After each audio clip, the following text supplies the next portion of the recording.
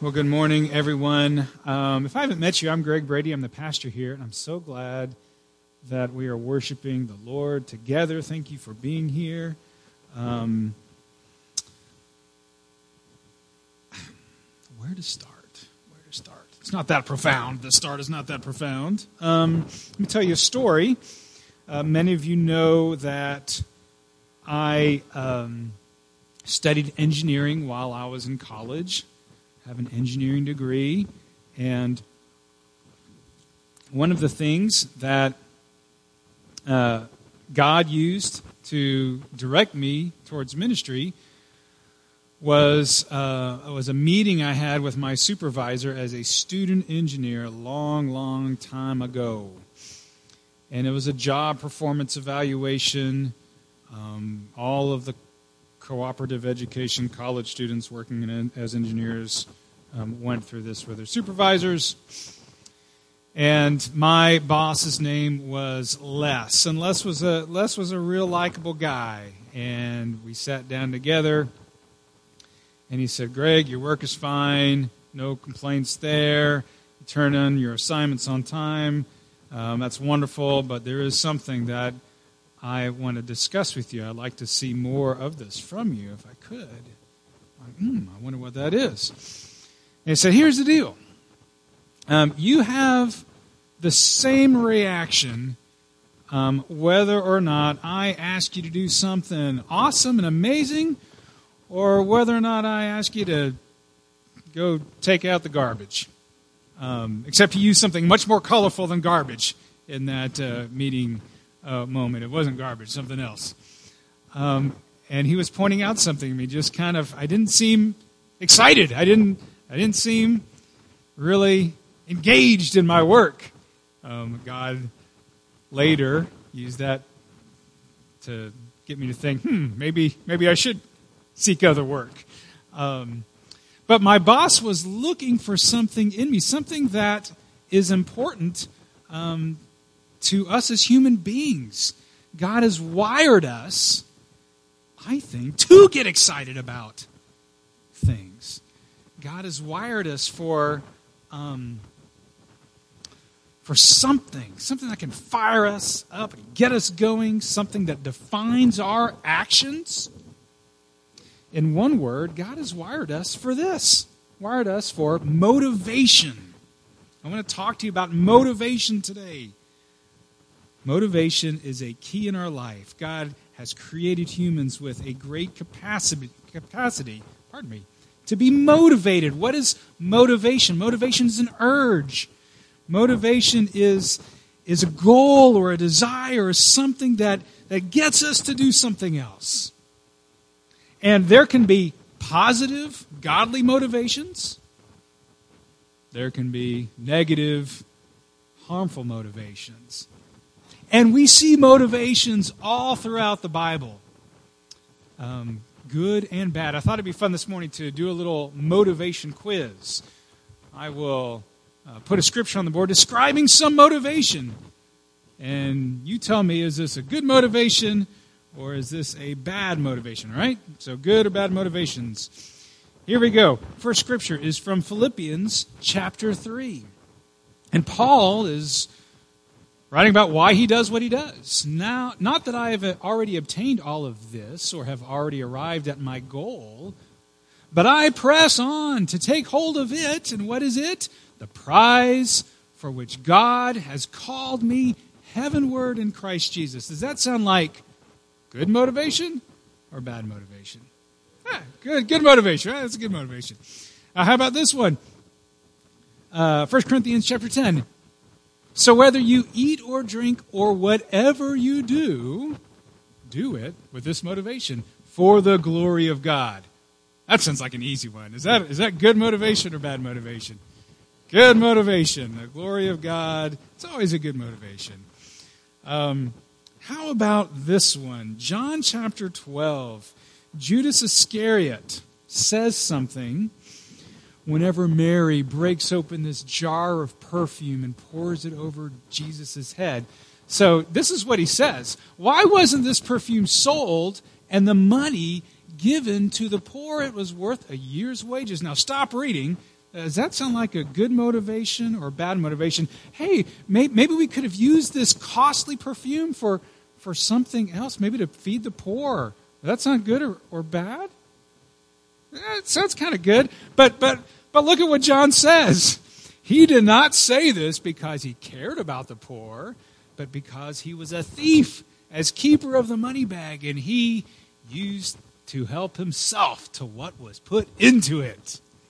All right, clearly that's bad motivation, right? He just wanted more money for himself. How about this one? Think about when you throw parties, when you have get-togethers, your invitation list, when you're having, want to get people together over to your house for a fun time. This is what Jesus says in Luke chapter 14. When you give a luncheon or a dinner or a party, do not invite your friends. What? Do not invite your friends, your brothers or your sisters, your relatives, or your rich neighbors. If you do, they may invite you back, and so you will be repaid. So the motivation of doing something good for someone else to get a payback, is that good or bad motivation? Bad motivation, probably so. One more. Jesus says in Luke chapter 16, verse 9, use worldly wealth to gain friends for yourselves, so that when it is gone, you will be welcomed into eternal dwellings. Should we use worldly wealth to gain friends for ourselves? Good or bad motivation? I don't know. Jesus says this, so I'm going to take him for his word, and I'm going to assume there's some good motivation in that. Now, that probably requires a sermon to unpack that scripture, kind of a confusing scripture. See, we are always being motivated by things all throughout the Bible. Good motivations, bad motivations. We're going to read a scripture today from the Gospel of Mark, and it's about motivation. And so, if you have your Bible, and I hope you have one, turn to Mark chapter 12. We've trained our eyes with that little quiz to spot motivations. I want you to think through the motivations that you see in this scripture. Mark chapter 12, verses 38 through 44.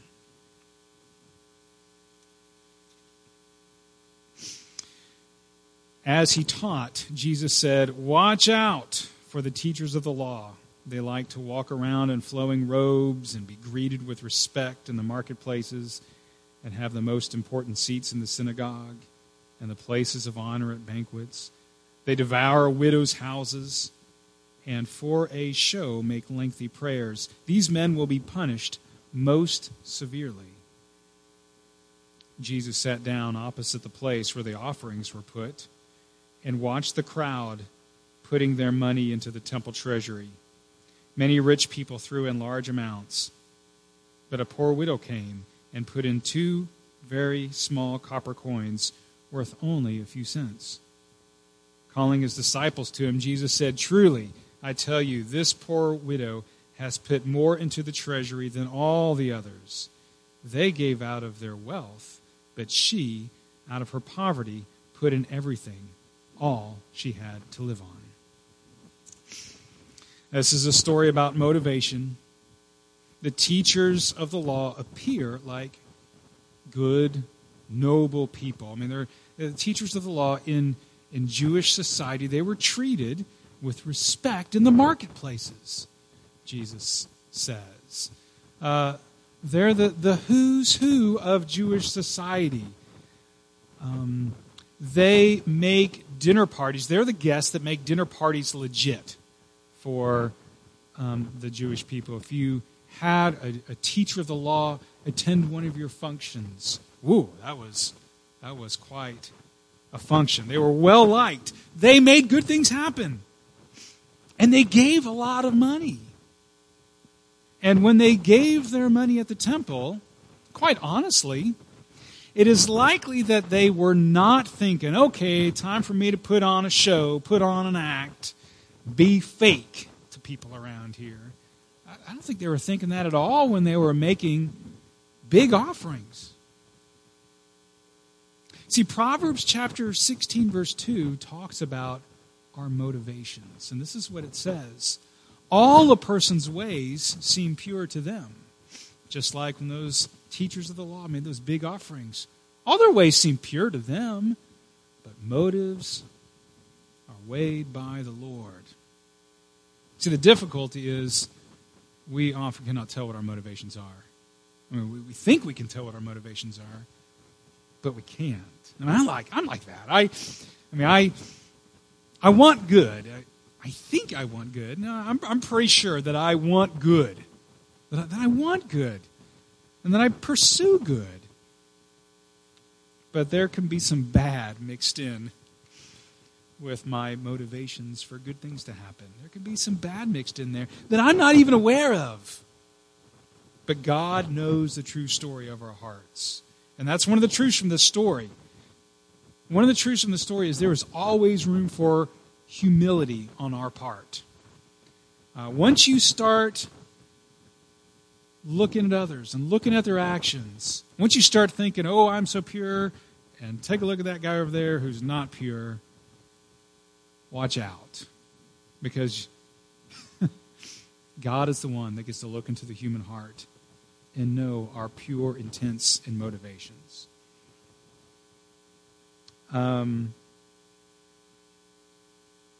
So offerings in Jesus' day, they were made in one of the inner courtyards of the temple.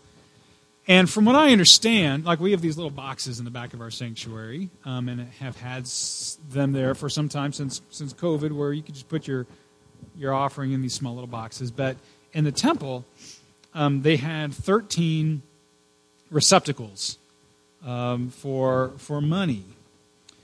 And the receptacles on top had what were called trumpets. It's like a bell of a trumpet, a large metal opening that was round at the bottom and then got narrower up at the top. And they were made of metal, and people could put their offering in there. And this was before cash, right? So it was just metal going inside these metal containers.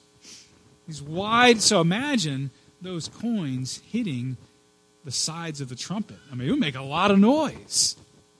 And the trumpets were labeled, 13 of them were labeled as to where the money that went in that receptacle would go to. And most of the money collected at the temple went towards temple upkeep, sacrifices to be made at the temple. So operation of the temple, that's what the donations, the offerings went to. And so while the rich people that Jesus was describing, while they may have kind of liked the loud clanking of their heavy coins in those trumpets, that might have been kind of a pleasing sound to them. Hey, I'm making a big offering. Probably there is some good in their intent. Like I want to help provide for this temple and its worship, the worship here. I'm helping out the local cause. I'm being a responsible Jew. I'm contributing a lot of money.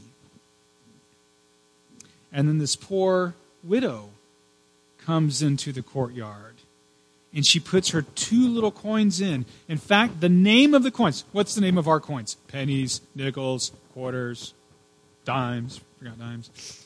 The name that was used for the coins that she threw in there was the word that meant little, light, or even shaved. So imagine, a precious metal, but enough of it was shaved, so it was just this thin, lightweight coin that no one would pick up if they saw it on the ground. It was worth just not even a penny, just a fraction of a penny. These 2 lightweight coins. Do you think those 2 coins made a lot of sound when they went into that trumpet? Probably not. These 2 little lightweight coins. Probably no clanking whatsoever, unlike when the rich religious authorities put in their money. Now, the traditional interpretation of the scripture is that Jesus was praising this woman for her faith in God. Why? Because she gave everything that she had. Surely she was trusting in God to provide for her needs because she gave everything. She was so generous. The traditional interpretation of this is that in the temple that was full of rich people with impure motivations, she was the woman of pure faith. Sermons on this scripture often are known kind of the generous giving sermons. You may even be questioning my motivations for preaching this sermon in November, which is often Stewardship Month. That's the traditional interpretation of this scripture. But as I was studying this scripture, I was amazed to read about another interpretation that I had never heard before. One that is shared by no small number of scholars. So y'all may be well ahead of me in this game and be like, oh yeah, Pastor Greg, we already heard about that. And that interpretation is that Jesus is not presenting this woman as a positive example, but rather as a pitiable victim. Pitiable victim of the religious leaders. See, there's this parallel structure to verses 38 through 44, what we read. First, Jesus denounces the rich, the religious leaders, in their long flowing robes, which only the rich would have been able to afford. Jesus denounces the rich, and there is this condemnation given about the rich in verse 40. You might remember. Verse 40 says, Jesus says, they devour widows' houses, and for a show they make lengthy prayers. Then Mark goes back to the rich. This time they are putting on the show again. They're throwing their money, the loud, clanking money, into the trumpets and the treasury boxes. And finally, to complete the parallel thought, Mark goes back to who? To a widow. The rich are devouring this widow. So the parallel thought, some people believe, is the widow here is a victim.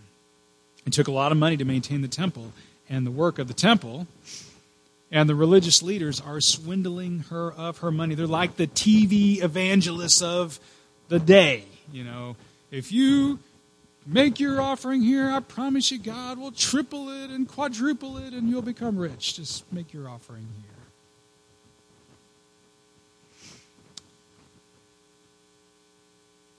here. One real popular preacher today says that Jesus wasn't pleased at her gift at all. That it really upset Jesus because the rich was just cheating her out of her money. Her offering upset Jesus greatly, one popular preacher today said. Let me ask you a question. Does it matter whether we see this lady as a victim, this poor widow as a victim, or as a positive example? Does it matter? Some no's. Some, I don't know. In one way, I'm going to say no, it doesn't really matter. But in one way, yes. So let's talk about that. I'm going to give you 5 points of what we can definitely say from the story. And maybe they will help us learn what we need to take from this poor widow. First thing is this. What you bring before God is your heart. That's one of the things we can definitely take from the story. When you make your offering, it's really not about the amount. It's about your heart. God doesn't need us to give him a certain amount. God can fund whatever God wants to accomplish, however God chooses. In fact, when it comes to giving money, what does the Bible say? Well, one of the important things it says is from 2 Corinthians chapter 9. Yeah. Each of you should give what you've decided in your heart to give, because ultimately what we come to God with is our hearts. Decided what in your heart to give, not reluctantly or under compulsion, for God loves a cheerful giver. So you can be rich and you can bring much. You can be poor and you can bring much. But if you make a big gift while hating doing that action, it's probably not pleasing to God. Likewise, if we give just a little bit, whether we're rich or poor, if we give just a little bit because we hate the idea of parting with this money, that's probably not pleasing to God either. What pleases God is the condition of our heart. And this is true not just with our giving, it's true with our worship. Worship without heart behind it, it's not pleasing to God. It's true with our prayers. Psalm 66, verse 18 says this, "If I had cherished sin in my heart, the Lord would not have listened to my prayer." So what is in your heart? That is ultimately what is important to the Lord. God cares about our hearts first and foremost. Second point, and this is kind of a similar thought, and it's this. Action does not matter apart from your heart. So motivations are really important. Impure hearts lead to impure actions, even when the action itself seems pretty good.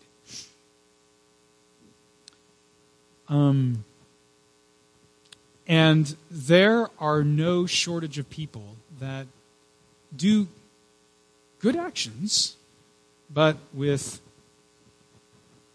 poor motivations. And I think one of those motivations is when people do good things and they think, well, I'm doing a favor for God with this. Have you ever thought that? Like, I'm doing something good for God here. I'm doing God a favor.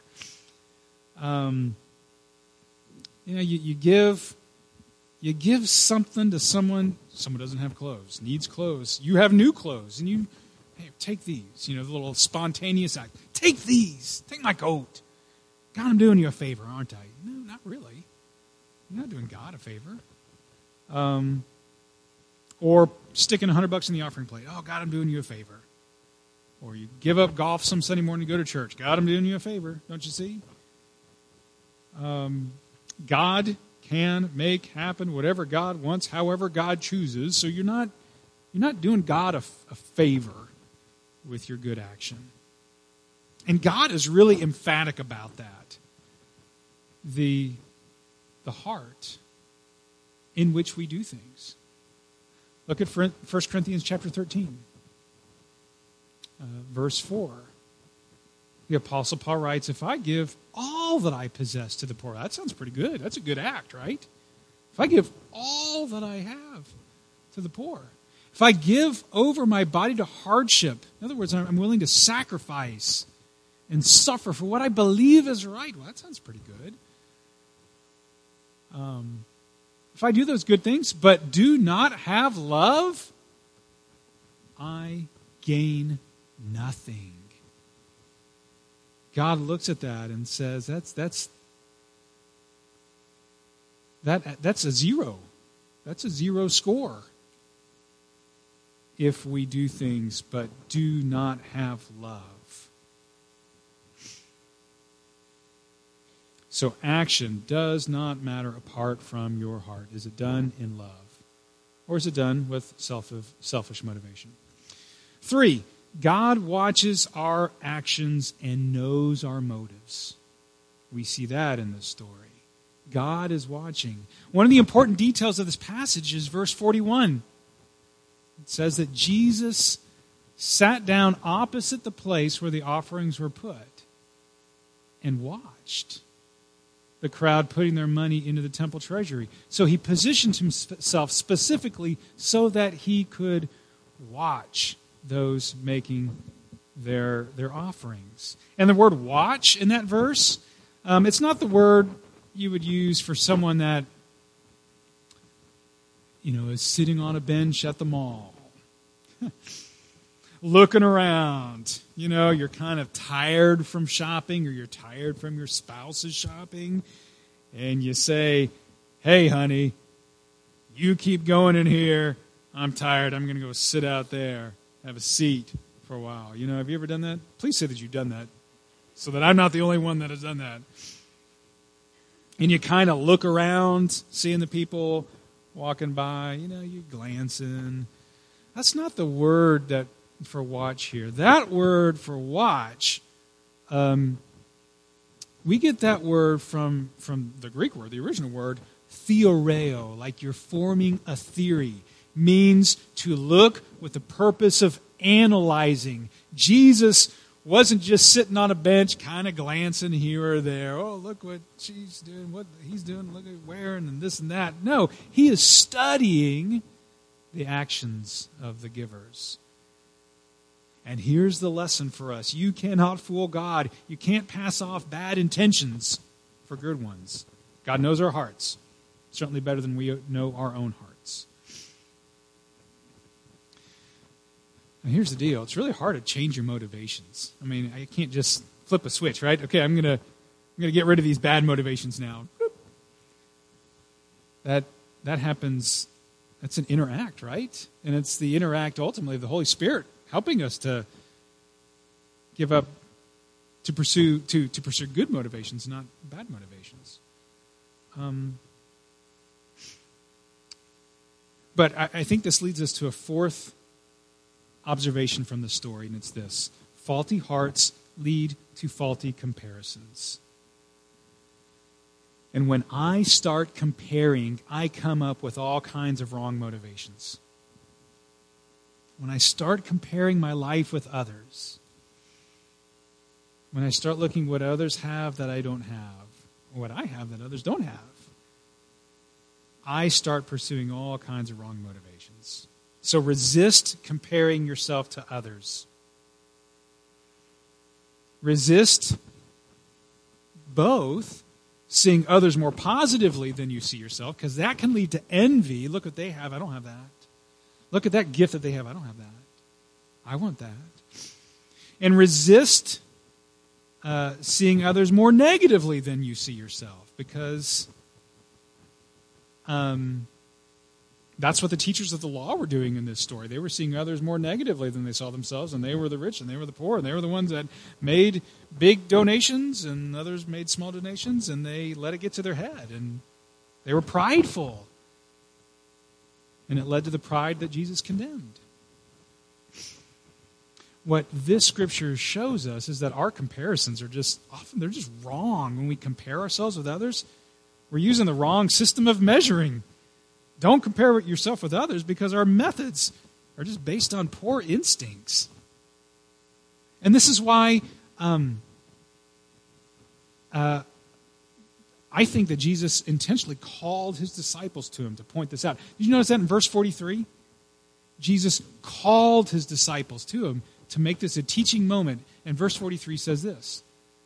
Jesus called his disciples and he said, "Truly I tell you, this poor widow has put more into the treasury than all the others." In this teaching moment, says your metrics for determining amount are all off. Jesus called them over to teach them that the way that people compare usually is wrong. Because everyone's looking at this scene and saying, wow, these teachers of the law, boy, they're giving a lot. And Jesus says, no, she gave more. And this is why I tend to view this story as Jesus showing this woman as an example and not a victim. See, if she wasn't giving purely, if she wasn't giving in love and real faith, Jesus would not have said that she gave more than the rich. It was something in her heart that Jesus took notice and said, I want to use her as an example for my disciples to learn from and follow. And with that, there's a fifth observation we can make from the story. The example of this widow, Christianity is a costly faith. It's a costly faith. Here's why I think it is important to see this woman as an example. The reason Jesus said she gave more is because she really sacrificed. It's been said there is a big difference between a sacrifice and a contribution. And this lady sacrificed, while the teachers of the law, they were just making contributions. Their offerings didn't change how they lived the rest of their life. and hers did. We asked this question last week: what has your faith in Christ cost you? And if you can't think of a sense of giving something up for Christ, it's really good to reflect upon a certain verse. Luke chapter 9, verse 23.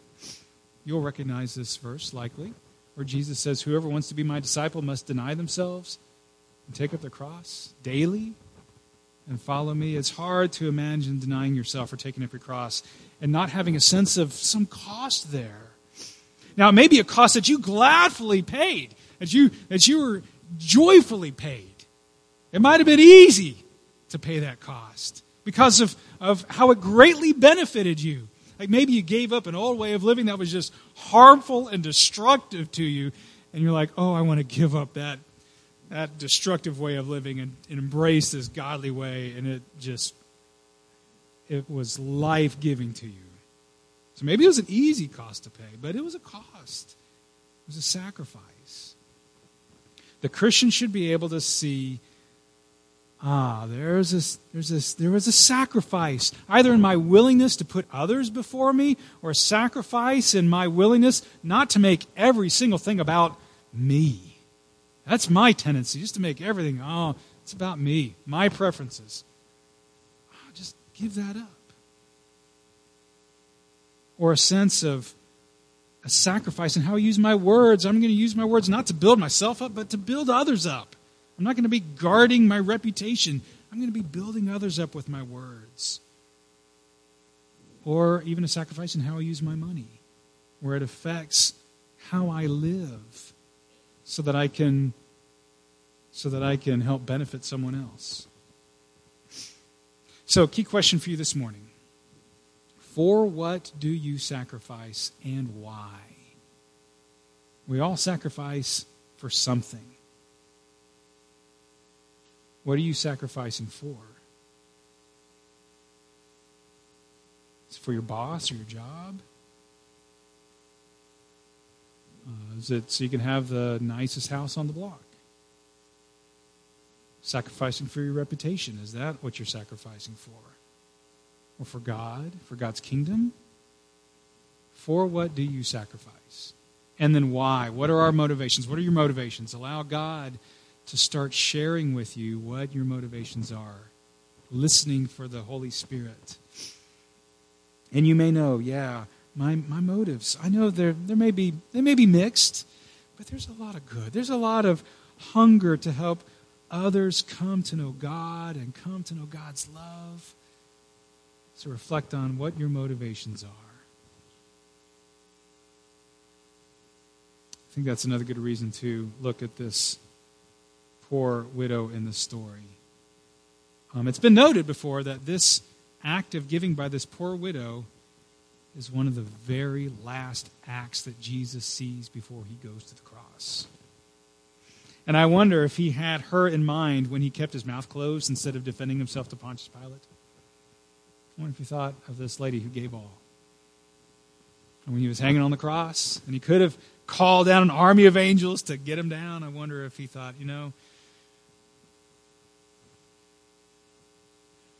love is giving your all. Not that he was following her example, but he was like, yeah, she got it. She got it. She got what my love is all about. It's about giving my all. So it wouldn't surprise me if he thought of this woman. And that's what Jesus did on the cross. He gave his all. So as you're considering for what you are sacrificing and why you're making those sacrifices, look to Jesus. Look to his sacrifice. Look to how he paid all for you. Let's pray.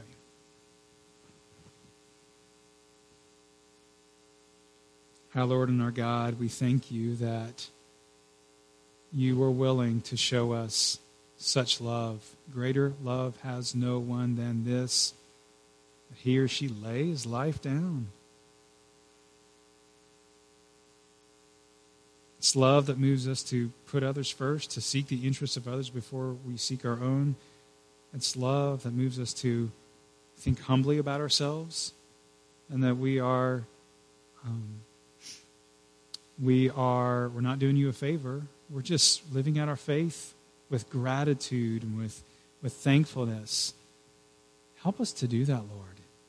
Help us to be pure with our motivations. And we know, Lord, that only comes when your Holy Spirit comes inside of us and gives us a joy for the Lord and rejoicing over the love of Christ for us, and how you have made way in our hearts for peace and for joy and for hope. Heavenly Father, Lord, will you just do your renewing work in our hearts as we continue to worship you. In Jesus' name, amen.